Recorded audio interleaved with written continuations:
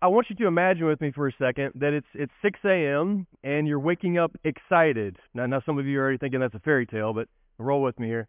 6 a.m. and you wake up excited and you gather the family and you hit the road and you get on your way and you get to where you're going to, and there's a big crowd of people. They're all coming to the same thing. And you make your way up to the venue, and I guess you should have woken up earlier because you don't get to sit in the front. You get the back seats. You got to sit in the lawn section. So you settle down in the grass.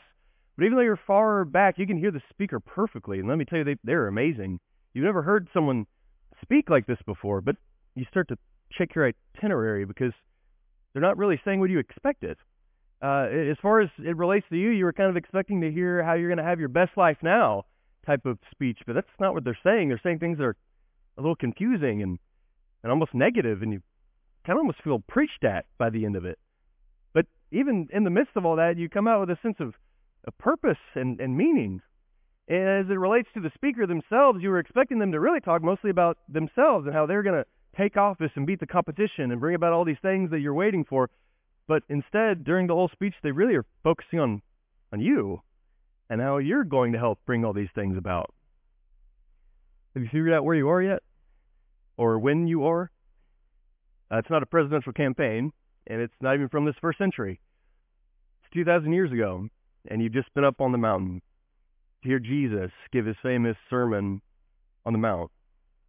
What we're going to do this morning is we're going to focus on a small section in the Sermon on the Mount where Jesus tells us about being salt and light. I think. There we go. You can turn your Bibles to Matthew chapter 5. Matthew chapter 5, verses 13 through 16 is what we'll be looking at this morning. And what we're going to find is that Jesus, in these few words, 6 sentences, is going to answer 3 questions for us. 3 of the most important questions that have ever been asked. Everyone who's ever walked the earth have asked these questions, whether spoken or unspoken. The first is, who am I? A question of identity.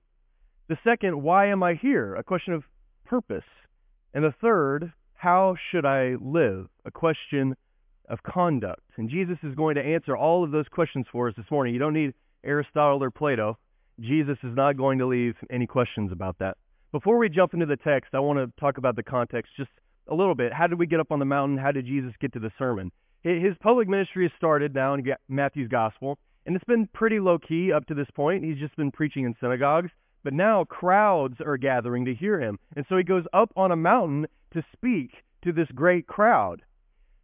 And if you were an Israelite, a Jew that day up on the mountain, you were expecting something different because the message that Jesus was preaching was about a kingdom. The gospel about the kingdom, the good news about the kingdom. And right now, if you're an Israelite, you don't have a kingdom. The Romans are ruling over you, so you're expecting your king to overthrow Rome and to be a political and physical ruler, take the throne in Jerusalem. But Jesus begins his sermon, and it doesn't make any sense. It doesn't fit that kind of king, because he starts out with what we call the Beatitudes that characterize people in his kingdom, and he says the people that are going to be blessed in his kingdom are going to be those that mourn and that are poor in spirit and hungry for righteousness. It almost doesn't make any sense. And after hearing the Beatitudes, you might be thinking, this is going to be a kingdom just completely apart from the world. This has nothing to do with this world. But Jesus doesn't leave that option for us. Because with this next section, he tells us of how, although we're not to be of the world, we must be in the world. And so in 13 through 16, we're going to read about how we are supposed to be salt and light to the world, and it's going to answer those 3 questions for us. Why am I here? Who I am, why am I here, and how should I live? Let's begin in verse 13. But before we do that, just real quickly, one more thing about context. You probably have a header above verse 13 that says salt and light. I want to suggest to you that really the break should come just before verse 11, and here's why. In the Beatitudes, you'll notice that Jesus talks about blessed are the poor, blessed are those that mourn, blessed are the meek. But you get to verse 11, and it says, blessed are you. He changes to the first person. And he's going to continue that throughout verse 16. And here's why that's important.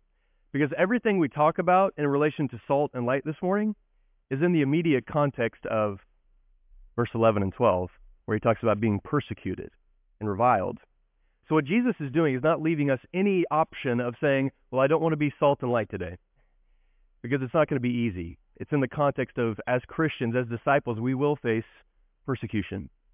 Let's begin in our text, verse 13. You are the salt of the earth, But if the salt has lost its taste, how shall its saltiness be restored? It is no longer good for anything except to be thrown out and trampled under people's feet. You are the light of the world.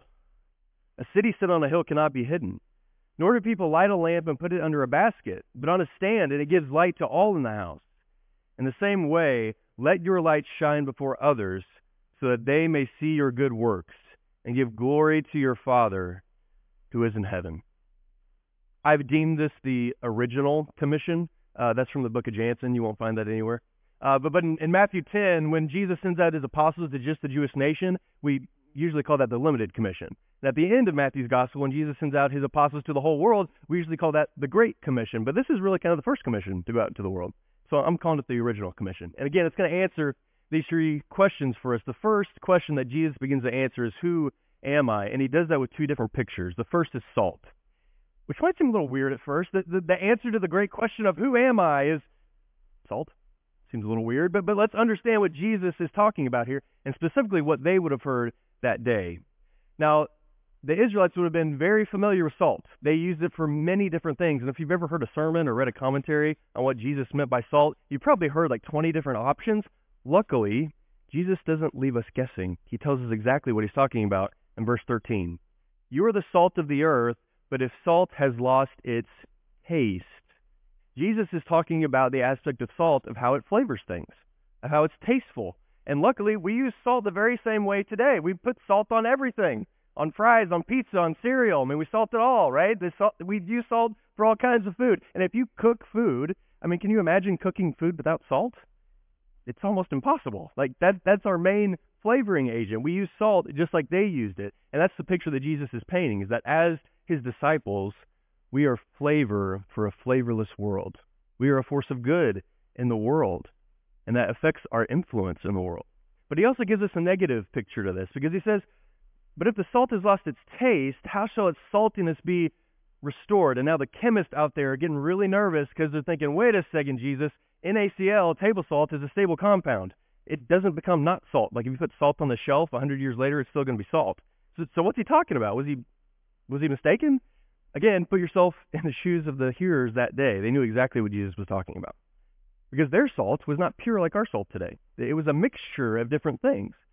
And the salt that was in that mixture was usually the most soluble.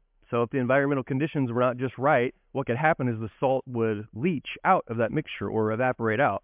So when you go to use your salt mixture, it's not really salty anymore. So what would they do? They would throw it on the road to be trampled under people's feet. They knew exactly what Jesus was talking about. And so what's the picture? What's the lesson for us? Is that we are not supposed to be contaminated by the world. We are supposed to be pure salt. We are supposed to be different. We cannot have influence on the world if the world is influencing us. For us to flavor the world, we cannot be like the world. It's very tempting for us to want to fit in to our society, to fit in to our culture today, but Jesus is not calling us to that. He's saying us as disciples, we actually don't fit in. We are different and distinct. We are salt. The second picture that he uses is light. And again, the Israelites would have recognized the picture of light. They use lights just like we use lights today, and he's going to use a couple different images to show that, a city and a lamp. But when they heard the analogy of light, there would have been a few specific things I think would have come to their mind. Number one, they would have viewed the law, the commandments of Moses, as light. We read Psalm 119, it is a lamp to our feet and a light to our path. They would have seen the law as light. They didn't view it as like tax laws. The light was good, or the law was good. It was light. But also the rabbis that taught the law would have been referenced to as lights because they taught the law, which is light. And also the temple would have been referenced to as light because there's priests that are following the commandments of the law in the temple. So notice what's happening here. In their minds, light is all these grandiose things. Moses, that gave the commandments, and these rabbis, and this temple with the priest. But you see what Jesus is doing? He's looking at this little group of poor Jews. And he says, you are the light. You are the light. He's empowering them. And again, he gives two different images to show that, kind of the negative aspects. First, he talks about a city set upon a hill. Likely, when Jesus gave the sermon, there was one city that they could see across the sea, the city of Susita, which would have been a great city up on a hill. Not that there's anything important about the city, but they would have got the image. Also, he might have been talking about the great city, Jerusalem, that, of course, also sat on a hill. What you might not know is that during that time period, great cities like that would have been lit at night. They would have had lamps to light the city, and that would have been to bring travelers in and keep robbers away. But the picture that Jesus is giving is that you have a great city up on a hill at night that is lit, and you can see it from miles away. There's no missing it. And then he gives the picture of a little lamp. You've probably seen a picture of the little lamp that they would use during the day, a little oil lamp. And most of their homes are one-room homes. So just that little lamp on that little stand could give light to the whole house. And then he gives these almost humorous ideas with these pictures because he says, look, you can't hide that city that's up on the hill. That's not what it's made for. It's not made to be hidden. And when you light a lamp, you don't put a basket over it. That completely defeats the purpose of it.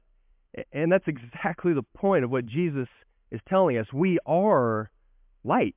That's who we are. And we are not made to be hidden. We are made to be lights in the world, to be seen by all. Notice that he gives a picture of a city where the whole community can see it, and a picture of a lamp in a house where just the family can see it. We're supposed to be lights all the time, in our community, at work, at home, when we're just with our spouse, just with our kids. We are lights all the time because that's who we are. And notice he says he gives light to all in the house.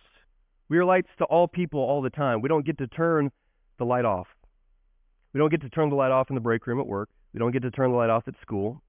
We don't get to turn the light off when it's the holidays and we're just going to be around the family for a few days, so we'll just kind of lay low.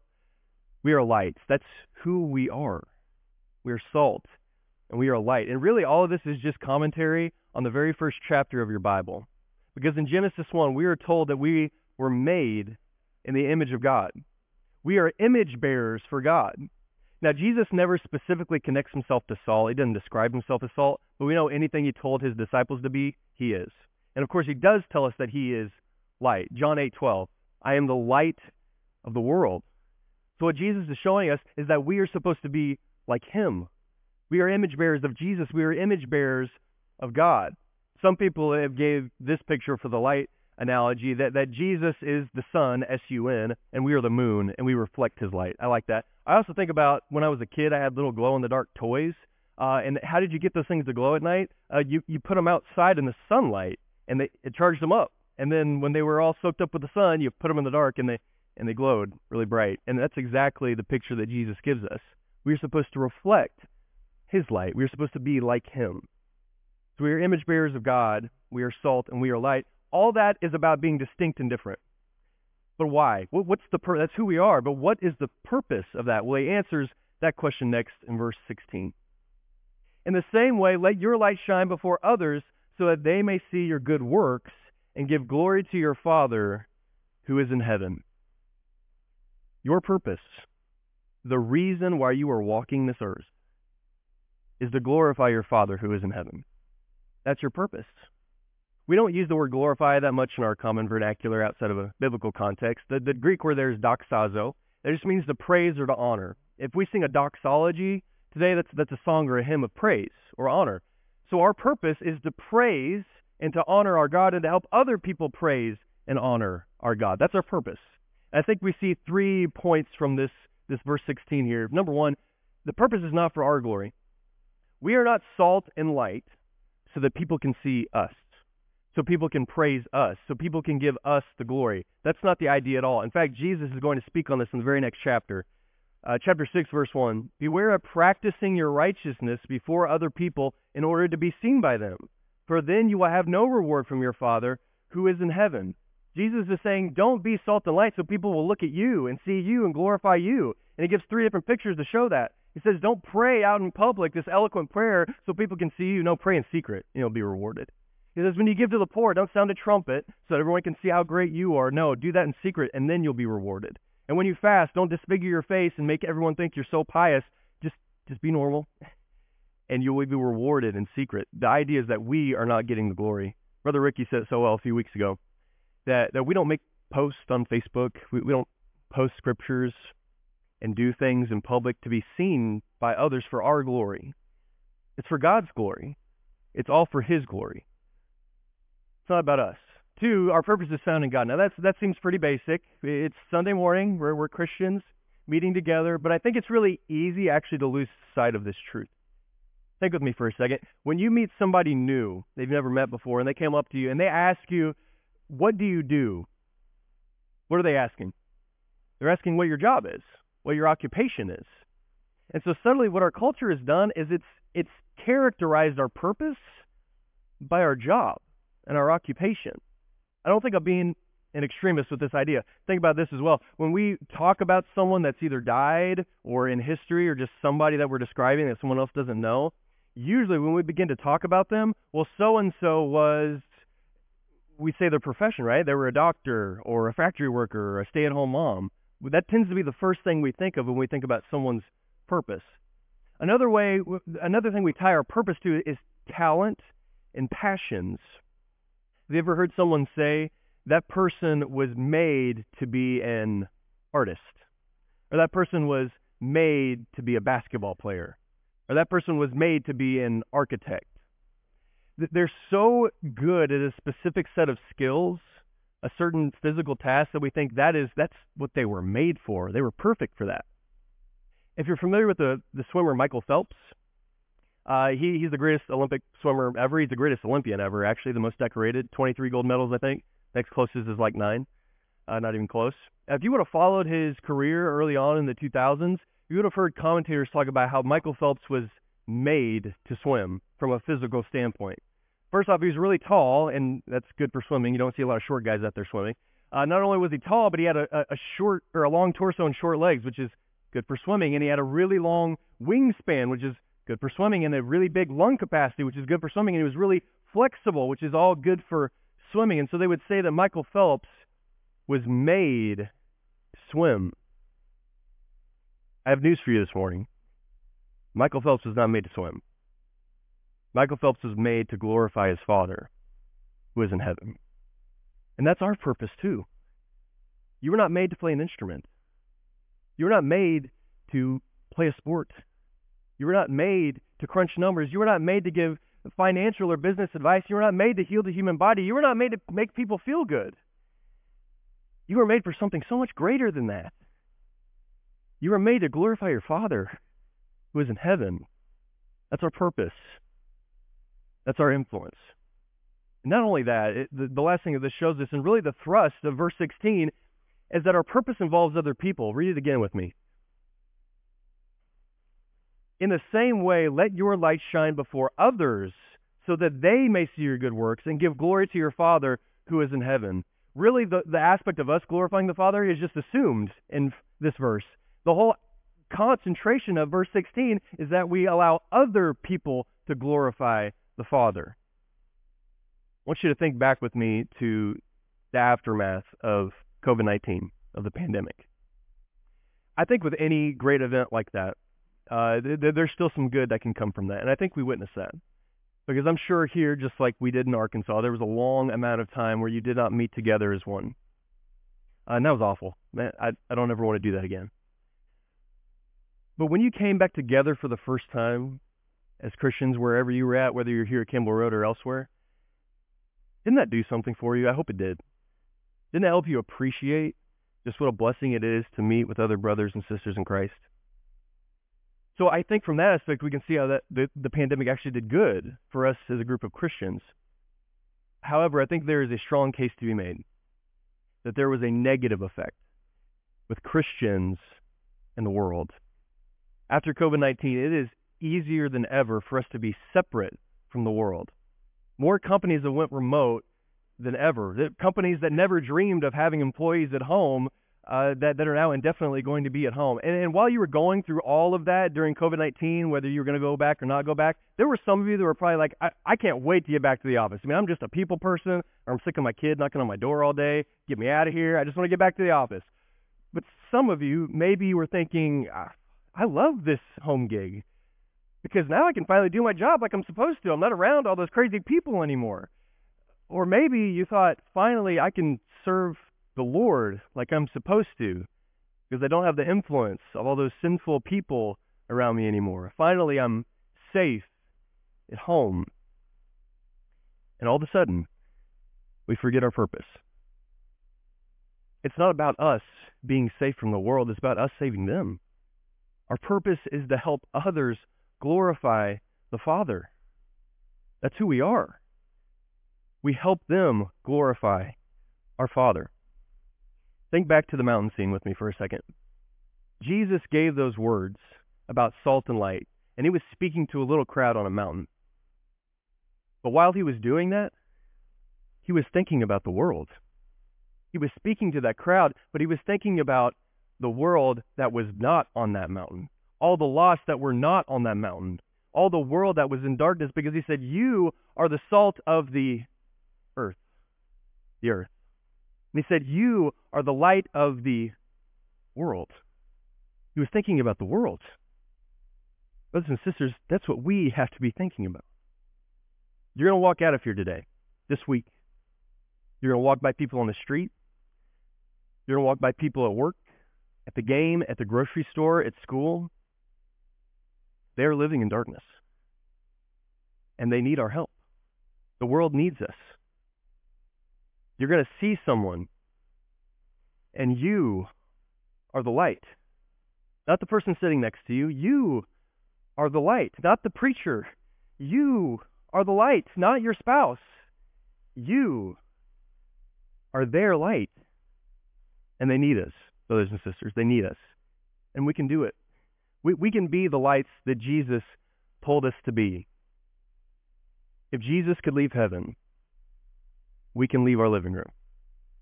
And if the disciples could leave the mountain that day as lights, we can leave this building as lights. They need us to do that. That is our purpose. That's who we are, and that's our purpose, to glorify the Father. The final question we have is, how should I live? And Jesus also answered that in verse 16. In the same way, let your light shine before others, so that they may see your good works. How are we supposed to be salt and light? We're supposed to live by good works. Well, what good works, Jansen? Well, luckily, Jesus didn't just say this and not describe that for us. I mentioned earlier how 11 through 16 is kind of a hinge in the sermon, and everything that comes before and after shows us what salt and light looks like. The Beatitudes show us the character of salt and light, and the rest of the Sermon on the Mount shows us how to live in good works and be salt and light, how to live righteously. Now, don't get nervous. We're not about to go and flesh out the entire Sermon on the Mount. But I do want to think about some things that Jesus said on the Sermon on the Mount about being salt and light, how we live righteous lives. And let me suggest to you that these good works were radical. This was not just about sending cards and giving flowers. I'm not saying that's not a good thing to do. It absolutely is. We need that. But Jesus talked about some really hard things on the mountain that day. He talked about anger. He talked about how we're not only supposed to refrain from murdering people, we're not supposed to have murderous thoughts. We're not supposed to have angry thoughts or have anger in our heart. So when other people are bursting out in anger against the boss, against their family, against the coworker, against the referee, against the person that cut them off in the street, we don't join in on that. We don't even have a disposition of that kind of anger. We are different. That sounds like something separate from the world. That sounds like salt and light. Jesus also talked about lust, about how we're not only not supposed to commit adultery and be faithful, that we aren't supposed to look at other people with lustful intent. And here our culture stands from a place of nobility and high morality when they say, well, I'll just look and not touch. No, that is not what Jesus Christ taught. But look what they're wearing. You are supposed to be salt, and you are supposed to be light. We don't even have lustful eyes or lustful thoughts. We are different from the world. It sounds like salt and light. Jesus talked about oaths, about our yes being our yes and our no being our no. So when we say we're going to do something in the home, we do it. And when we say we're going to do something in the congregation, we do it. When we say we're going to do something at school, we do it. And when we say we're going to be somewhere, we're there. That's different from the world. That sounds like salt and light. Jesus also talked about giving to the poor. When a Christian has an excess of funds, has extra money laying around, gets the bonus, the first thing that they think about is not jumping on Facebook Marketplace and finding the best deal on the wish list that they've accumulated for the last week or month or year. They think about who is in need. They think about giving that money. That's different from the world. That sounds like salt and light. Maybe the toughest words that Jesus talked about on the mountain that day was how we are supposed to love our enemies. Love our enemies and pray for them. So when the boss has done you wrong and everyone else sees that he's done you wrong, they have done you wrong, and they ask, what are you going to do? How are you going to get back at it? How are you going to make this right? You say, I'm not. I'm praying for them. And when everyone else is tearing down the president, regardless of your opinion, even if you see them as an enemy, when they're making posts and texting and saying things in conversations, you do not join in. Instead, you're praying for them. You pray even for your enemies. And when someone does wrong against your child, you don't cut them off forever. You love them. That is different from the world. That is salt and light living. That is what Jesus is calling us to. That is the influence we're supposed to have in the world. The opportunities to be salt and light are all around us. One awkward moment, one moment of courage could change someone's eternity. And that's our job. That's who we are. We are salt and we are light. Just like a little pinch of salt can make a difference to flavor, and just like a little light can make a difference in a room, that can make such a difference on a community. Just a little pinch of Christians, let's say 300 or 400, can make a difference in a community, let's say the size of Garland, Texas. That's who we are supposed to be, salt and light.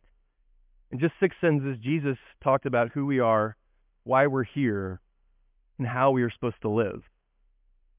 And if we understand that, we will just naturally, just like salt is naturally flavorful and light naturally illuminates, we will naturally have the influence on the world we are supposed to have. I want you to think with me in closing again just about that mountain scene. If you were there that morning, that day, when Jesus gave the Sermon on the Mount, and you were sitting at Jesus' feet, and he looked right at you, and he said, you are salt. You are light. Can you imagine? He's saying that to you this morning. He's saying to you, you are salt and you are light. He didn't say it because it was going to be really easy, be salt and light. Remember, this is in the context of persecution. We aren't salt and light because it's so easy to be salt and light. We are salt and light because we love those people who are in the dark. And Jesus didn't give us this commandment without showing us exactly how to do it. Because Jesus loved those in the dark. He came to earth, and his own people rejected him. They belittled him, and they drove him away, and they beat him, and they killed him. They killed him. But not even that was enough to stop the love of Jesus. He truly was the light of the world. Nothing could stop Jesus from pursuing his people. And so the question for us this morning is, what is stopping us from pursuing his people? We are salt, and we are light. There's no room for thinking we aren't good enough, we don't have enough influence, we don't know enough. Jesus is good enough. Show the world Jesus, and you will be salt, and you will be light. Thank you for your attention this morning. Thank you for connecting with us this morning. We're so thankful that you were able to do that. If you have questions, we'd love to have the opportunity to talk to you. You can contact us at www.thebibleway.com or questions@thebibleway.com. questions@thebibleway.com. We'd love to have you in person. Come if you can. But thank you for connecting with us.